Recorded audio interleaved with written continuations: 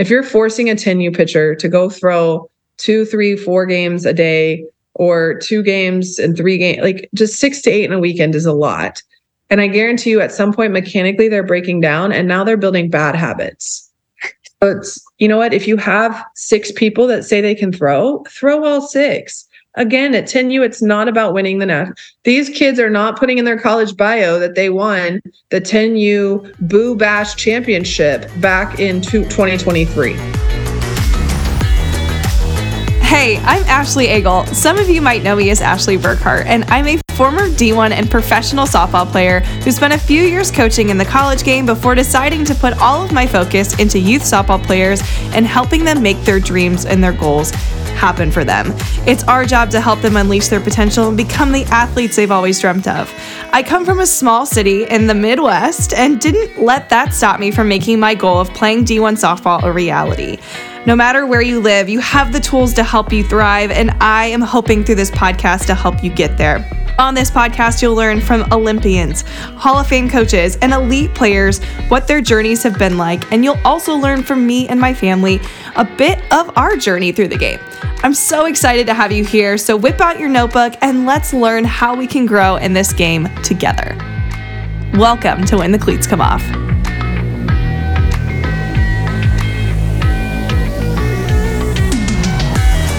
Hey, and welcome back, or welcome to another episode of When the Cleats Come Off. Last week we had returning guest Kat Osterman on the show, and we had to split it into 2 parts just because of how jam-packed this conversation was. We covered all things retirement and baby life, along with learning about how Kat's dad was one of the most crucial parts to her overall success as a pitcher. And we even learned some of her intangible traits that he taught her, from confidence, persistence, and especially that grit that helped take her to becoming a 4-time All-American at Texas and eventually a 3-time USA Olympian. Then we finished off chatting about her recent move to coaching travel ball, what she likes about it, what she absolutely does not, and how she thinks it can change for the better. If you haven't listened to that episode yet, I highly recommend you check it out, because it'll only help you get more out of this week's conversation. And this week is all about recruiting, giving you a head start on it all and really finding the right fit for you. Now, her and I are D1 athletes, her and I are Power 5 athletes, but we strongly know that's not for everyone. And it doesn't have to be for everyone. If you're looking for help on finding the right fit or the right level for you, want to learn how to stand out from your opponent, learn what it really takes to play at the next level, or what action is absolutely necessary if you want to play at the next level, stick around, because Kat and I, who are both former and college coaches and players, are going deep into what you can expect on this wild and crazy ride. All right, enough from me. Let's dive into part 2 with Kat Osterman.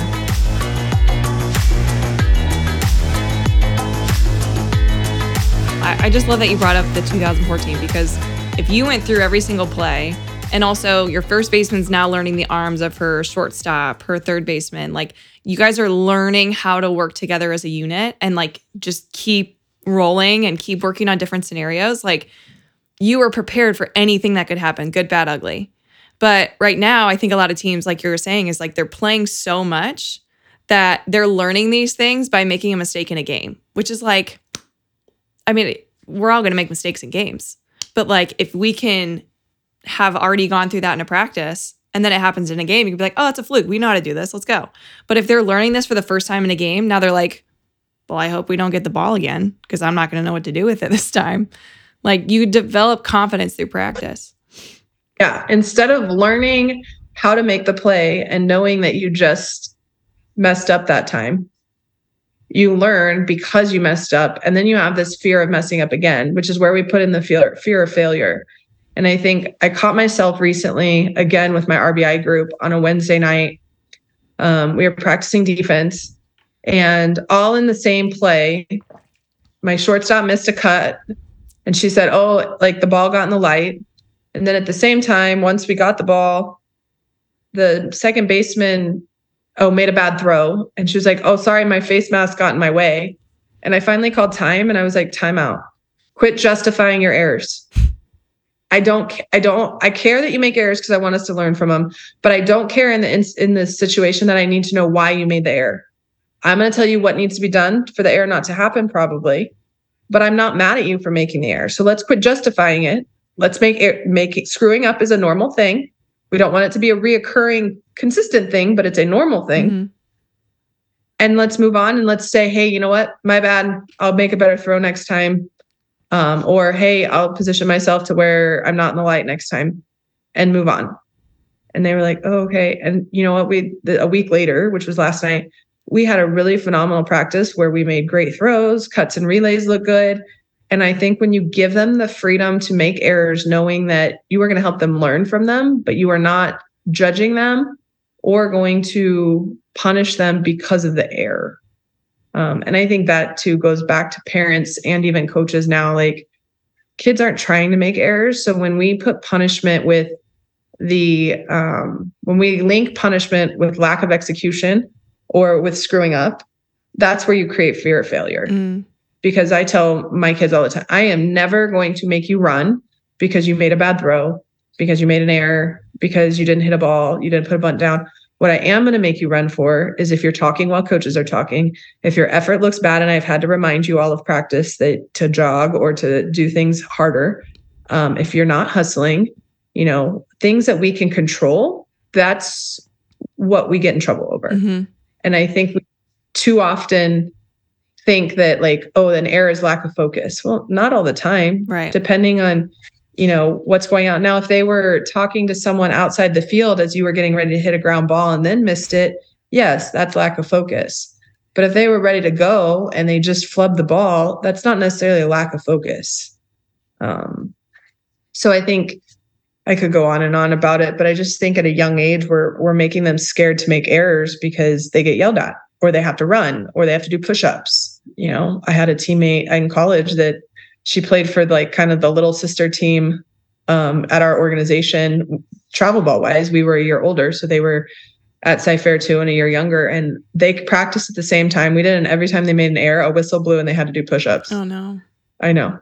And this was when I was in 14, 12 and 14, they're whistles blowing and they're doing push-ups for errors. And those girls are still probably traumatized to this day. They probably are.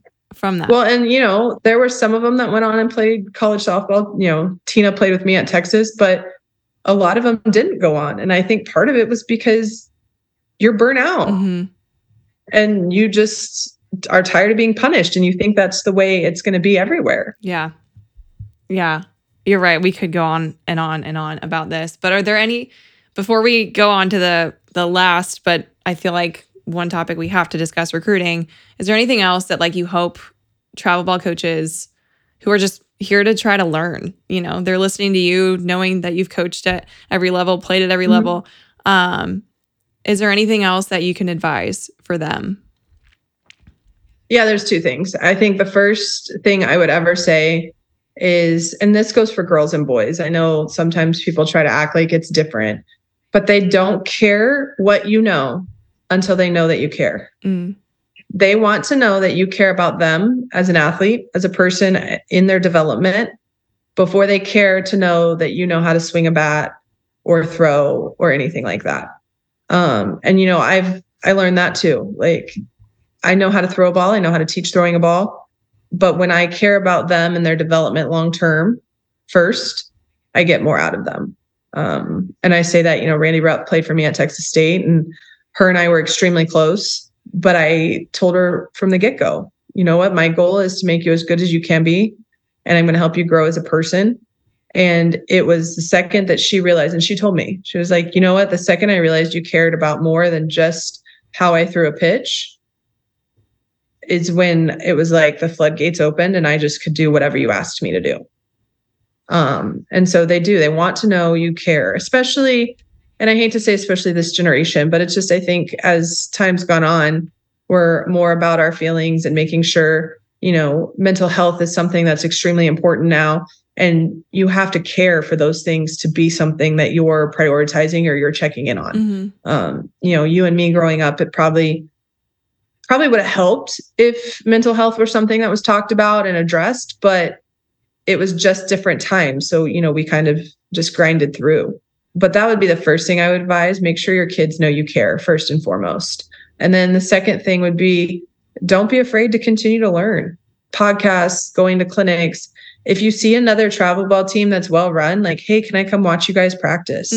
Hey, would you mind coming and watching one of our practices if y'all are close, and like helping me come up with other ideas? Yeah. No ego, amigo.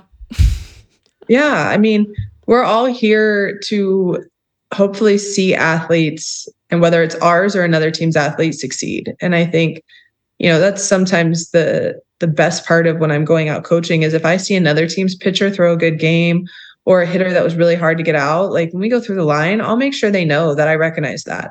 And they're not my kid, and I will have no part of their journey other than that one game probably. But it's being able to instill that, like, okay, if Kat Osterman just told me like I was a really hard out, what do you think that's going to do for her confidence level? You know what I mean? Yeah. And I think even as an opposing coach, even if you're not Kat Osterman, if you just say, hey, you had a phenomenal day at the plate, you hit everything, like that kid's going to go away and be super excited. Yes. And you probably, again, boosted her confidence. Next game could be even better for her. You don't know. But we're supposed to pour into these athletes so that way they're equipped and they're ready to go tackle again, whatever the next step is for them. That's so well said. And it makes me think of, some college games where, bigwig like Mike Andrea pauses me in the line as like, you're a great player. I could have died that day and been like totally happy. But I think it does truly matter at any stage. If you see it, stop. Why is ego ruling travel ball right now? Like, be the change. We need it. The game needs it. So well said, Kat. Lastly, we're kind of in the thick of recruiting season, and, you work with players that are, some wanting to play at the highest level, some just trying to figure out what they want. What are you seeing on your end that's kind of maybe like a red flag that people should be either aware of or, just steps to help them along this crazy ride? Yeah, I think the big thing in the recruiting journey is, one, everybody's journey is different. Even if two athletes go to the same place, they're probably not going to end up there with the same path. So don't compare what happens to you to somebody else. Some kids will get 20 calls on September 1st, some will get none. The one who gets none still will probably end up finding a place to play at some point. Mm-hmm. And it could be the same place as the person who got 20. You don't know. But the other thing is, there are so many opportunities for girls to play softball, but the majority are so narrow focused on this D1 or bust type mentality. And, you can go to a D1 that maybe isn't a winning program, or you can go to a D2, and I'm going to throw out North Georgia because Mike Davenport, who coaches there, was our coach for the Pride for a couple of years, and he is a phenomenal coach. And you could go there and be playing for national championships. Mm-hmm. Like, at the end of the day, what is it that you want? And I think that's the big thing is like, what do you want as an athlete? Do you want just to be able to put a big name next to your school? Or do you want to be able to say, I'm going to this school because I love the city. They have what I want academically. I got along with the coach, but you know what? It's the fact that, I just really felt comfortable and I could see myself being there for 4 years and it's home. Or is it, hey, you know what? My whole family went to school XYZ, so I'm going to go to school XYZ. And even if I don't play, it's okay. What is it, though, that you want out of your journey? And then put yourself in the best opportunities to do that. Mm-hmm. I think there's so many opportunities, D1, D2, D3, JUCO, NAIA, to where athletes could truly go and make an impact. But for whatever reason, they think it reflects poorly on them if they're not going D1. And it's like, that's not going to reflect poorly on you. Go write the record book somewhere. I've seen coaches do the same. Like push their athletes to go for something bigger for their own, like it's not your journey. It's not the coach's journey, Right. Again, what's our mission? Because if it's to equip them the best we can for the next level, they get to choose what the next level looks like for them. Right. Like, you as a coach don't look any better or any worse because your kid chose to go to a D2 that maybe has the exact major they want, as opposed to a mid-major D1. Or because maybe your kid decides to go play for a national championship caliber D2 team because they want to win, as opposed to going to a team that's, constantly bottom half of their conference and not going to the NCAA tournament. Yeah. like it doesn't reflect on you why a kid chooses what they want to choose. And as an athlete, I think you have to figure out what is it that you want as far as academics, playing time, a winning program, a place that you can impact. And then at the same time, is it somewhere that if you decided you didn't want to play or you got injured, are you going to be happy staying there? Mm-hmm. And for most of us, there's a very small percentage that get to go pro. So it's not like you're saying, hey, if I go here, I'm going to be able to play in the professional ranks like baseball or other sports. So is it somewhere that academically you're getting it paid for? Because I think that's the ultimate goal too, is to get some or all of school paid for in some way. So if you can get that paid for and get a degree, don't limit yourself on where you can go simply because of big shiny objects and big names. Right. I coached at a D2 school for 3 years, and a lot of people are like, wait, you coached D2? And I was like, yeah, and it was great because you know what? I had a life. Like, we didn't have lights, so we couldn't practice past like 5:30, and we didn't play on Sundays because we were a faith-based institution. I had Sundays off. I was home by 5:30. And I lived a mile and a half from campus. So I was home. If I needed to go home during the school day, I could, because there wasn't a lot else to do. And I also don't have to be out there like recruiting every single weekend to keep up with the Joneses. Mm-hmm. And, our athletes had a life too. We didn't practice on weekends most of the time. So they were able to go do whatever they wanted to do. We're D1, we're practicing on weekends to try to make sure we're keeping up with the Joneses.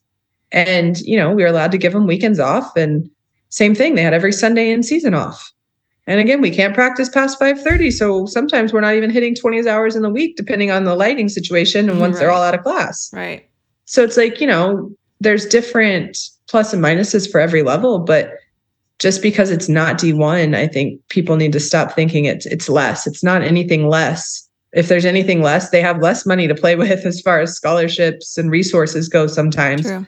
But there are some truly amazing coaches and programs that, there are kids that go D1 that end up transferring to those. Yeah. And then they go win national championships, and they're much happier than they ever were committing to a Division I school. So I think that's the big thing. Get yourself in front of as many eyes as you can and see what opportunities come, and then make the most of those opportunities. But if you keep yourself limited to a D1 or bust type mentality, then you're taking away so many opportunities that could be presented to you. 100%.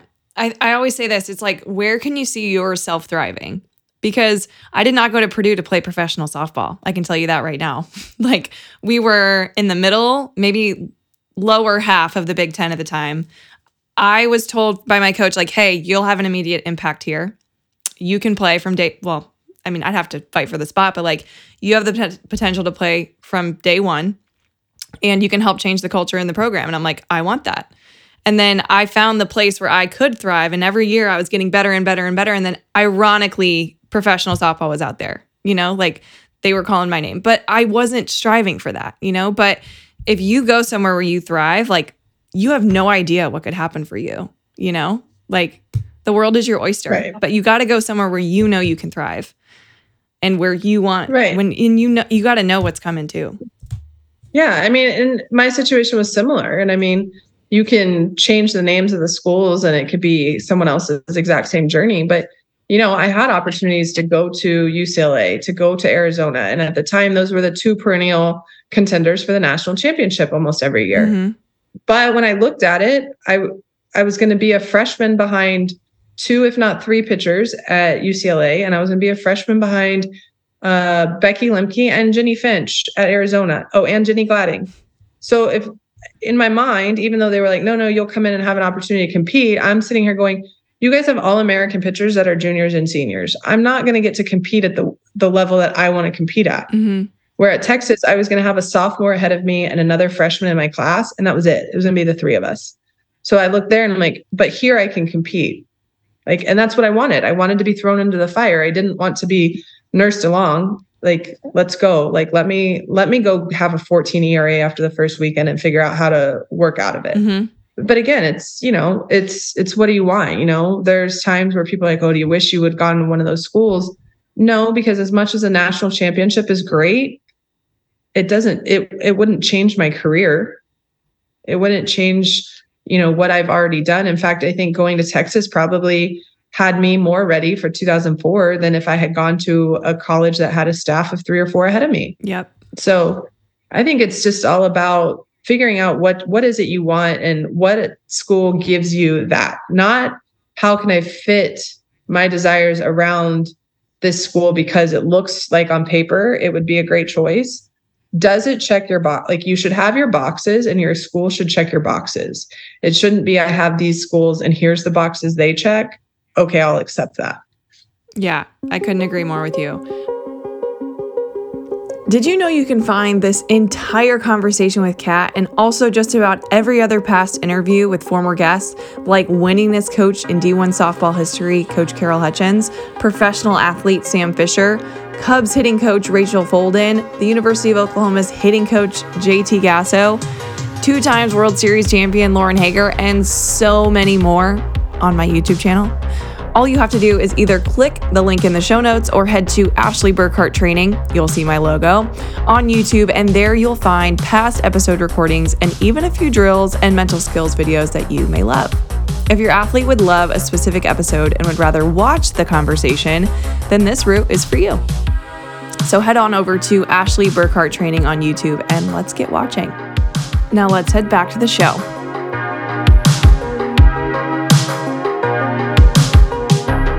I also want to talk on the other perspective. There's a lot of athletes that think that they're ready for college, but physically they don't even know how good they have to be to play from NAIA to D1. You have to be very good to play in college, hands down. But, what would you say to the athlete who thinks that oh yeah, I could probably play, in college versus what do you really need to do to play in college? Right. Well, I think the biggest thing is you, as an athlete, talking about that, and I have a couple that, I talk to all the time, is you don't know how hard it is to play college softball till you're in it. Somebody can tell you all the time, what the schedule's like and what you have to do. But until you're in it and experiencing it, you have no idea. And I think if you have a high work ethic, not a good work ethic, a high work ethic, college isn't as much of a shell shock. If you have a good work ethic, you can make it work. But if you have anything less than a good work ethic, average, you are going to get so far behind because you're going to be exhausted simply from the amount of time that you put in to everything. Mm-hmm. And so I think the biggest thing is talking to them about what are your habits and how much do you prioritize what it takes to be a good athlete and a good student right now. If you're practicing hitting once, maybe twice a week and then going to your tournament, that's not going to fly in college. Nope.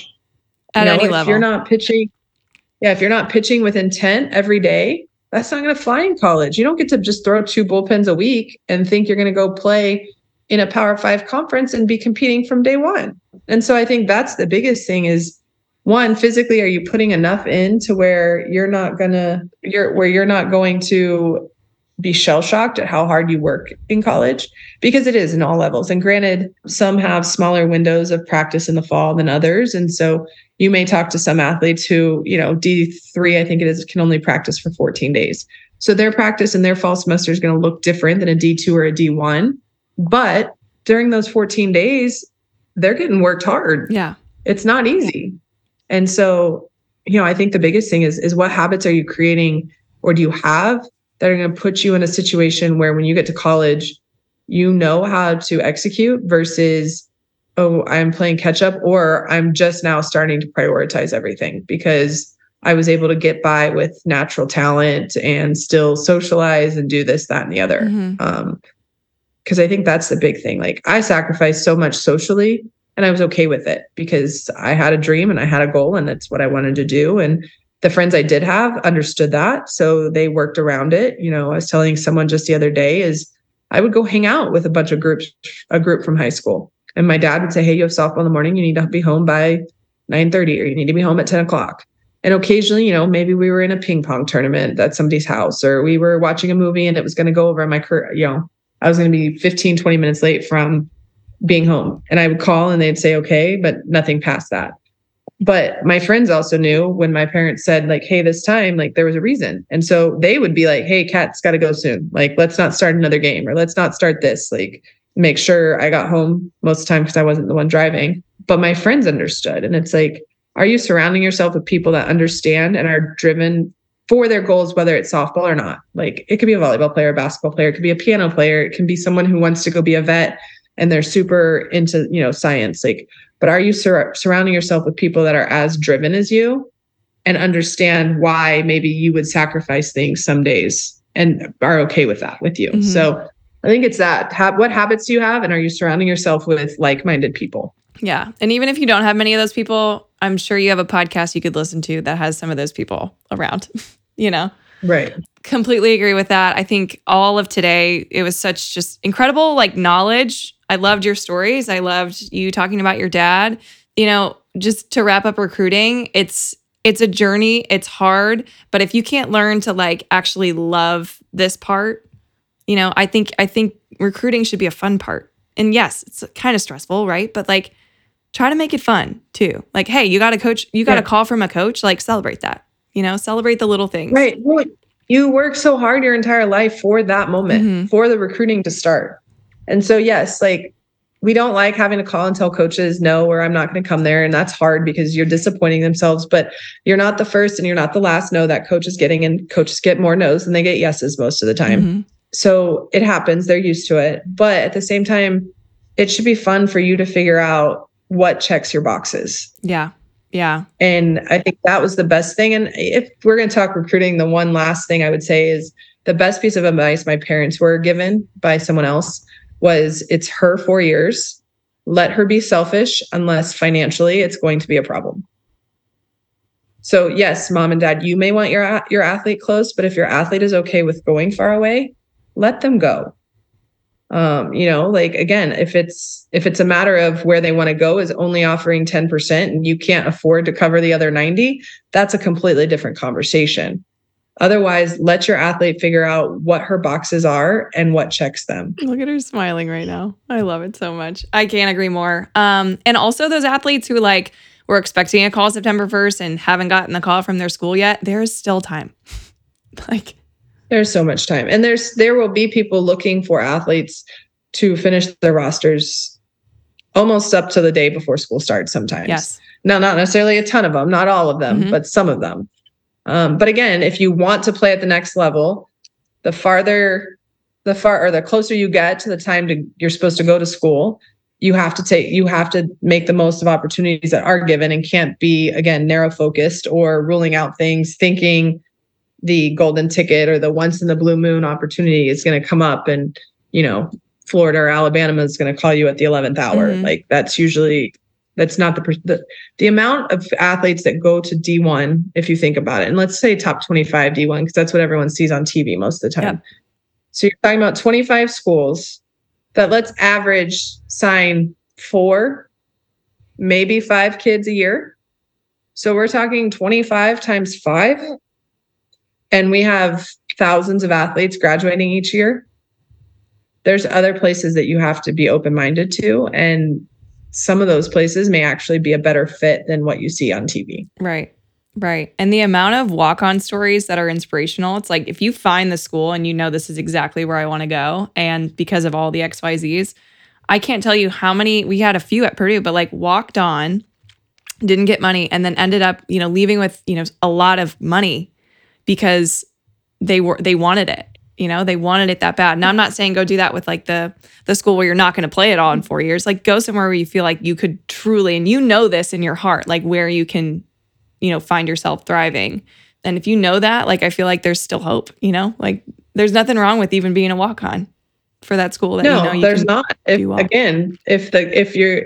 you and your family can make it work, there's nothing wrong with that. And and I think that's the other thing. Everyone between big names and how much money I'm getting or what my percentage of scholarship is. You know what? There are times that a school really might be strapped because of the 18 kids that are already on that roster and what she's promised them. So while yes, sometimes your scholarship reflects how much they want you, sometimes, and again, the later you get in the process, money has been spent or it's been given out, or maybe a senior who was on 50% had a breakout year and earned a full ride for her, or a junior earned a full ride for her senior year. So now that's money that she poured into a kid who earned it. And so that's less for you to take. But you know what? If you can make it work, it doesn't matter. If they're spending money on you, they see that you can contribute. True. Because I will tell you, it's not like they don't go spend money on someone that they don't think can help their program somehow. I just think we get caught up in being able to brag about big names, shiny objects, and amounts of money. And it's so funny because I don't even know that I knew what percentage my scholarship my best friend got to Texas. I just knew she verbal before I did. And then I verbal, and we both went to school. I have no idea what she got. We didn't talk about it. We just knew we both got scholarship offers to Texas and we were going to sign on the same day. Like, party, that was it. That's cool. That's so cool. It's not a brag. Yeah. It's your job. Absolutely. Absolutely. Wrapping up here, we had one person on a social media network that I have. Network is the only word I could think of, that wanted to ask this question. I feel like you would probably get fired up with it. But, you know, there are some 10 to 14 new pitchers that are pitching 8 to 15 games a weekend. Like, it's a thing. If you're a good pitcher, how many games, like, let's say, what's an average weekend for a travel ball? Like 6 games, 8 games? Yeah, 6 to 8 probably. How many should a pitcher be throwing? And I know it might change based on the age group, but what's like a safe place that's not going to injure these pitchers? You know, I think really the older you get, obviously it increases a little bit more, not a ton, but a little bit more. I honestly don't think pitchers should be throwing more than like a game and a half a day from 14U under. Now, when you get to 16U and up, like maybe 2 games in a day, depending on what your schedule looks like. But even then, I'd be hard pressed to go 2 games in a day back to back with the same pitcher. At the younger levels, it is so crucial that you keep an eye on their mechanics, because if you're forcing a 10U pitcher to go throw 2, 3, 4 games a day, or 2 games and 3 games, like just 6 to 8 in a weekend is a lot. And I guarantee you at some point mechanically they're breaking down and now they're building bad habits. Yeah. So it's, you know what, if you have 6 people that say they can throw all 6. Again, at 10U, it's not about winning the national. These kids are not putting in their college bio that they won the 10U Boo Bash Championship back in 2023. Drop the mic. They're not. And nobody's looking at you saying, oh, I want to go play 10U because they won the Boo Bash. Like, no, they're going to look at you if your kids are playing and developing. Yes, winning is a byproduct of that. But if they see you're developing in the way you're coaching kids, that's going to draw more people than it is just being able to say, hey, I won and I rode this poor 10-year-old until she basically probably fell asleep the second she got in the car because she was so exhausted. And now, don't get me wrong, I was the only pitcher for a lot of my travel ball career, whether it was other pitchers getting injured or leaving our team, but it doesn't mean that it was right. I agree. You know, I think there's only one time I can think of that I threw more than 10 games, and I can't even say it was a weekend because it's a Colorado tournament, so it's spaced out over 3, 4, 5 days. Now, granted, on Sunday, I probably threw 3 or 4 games in a row because we got in the losers bracket and then just had to play back to back to back to back. But I also remember being in the semifinal game and our coach was like, hey, get 3 outs. We'll come back and score 2 runs and go to the championship. And I, first of all, was missing people's hands high-fiving because I was so exhausted. And I think I stopped and turned around and said, I'll get 3 outs, but it's okay if we don't score 2 runs. Like, I was done. Yes. And there's a picture, like somewhere in a photo album, there's a picture of me like slumped against this wall, looking like almost like a homeless child.